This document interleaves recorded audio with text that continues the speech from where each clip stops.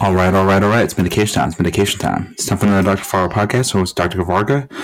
This episode, I'm going to preview the NCAA Final Four March Madness Championship game. It's going to take place on Monday, April 4th, 2022.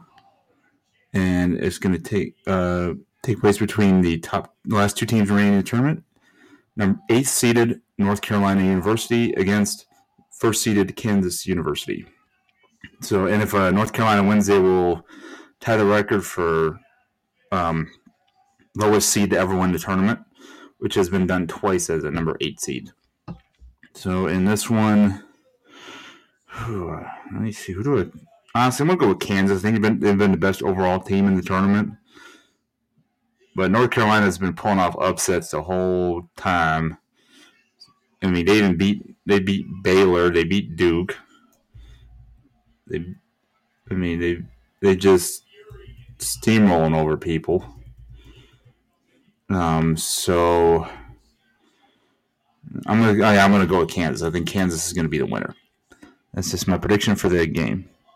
Peace out, peeps. Have a good one. Dr. Fargo podcast. Been here 4 6 months per week per usual, and hope everybody's having a great week. Peace and love, peeps.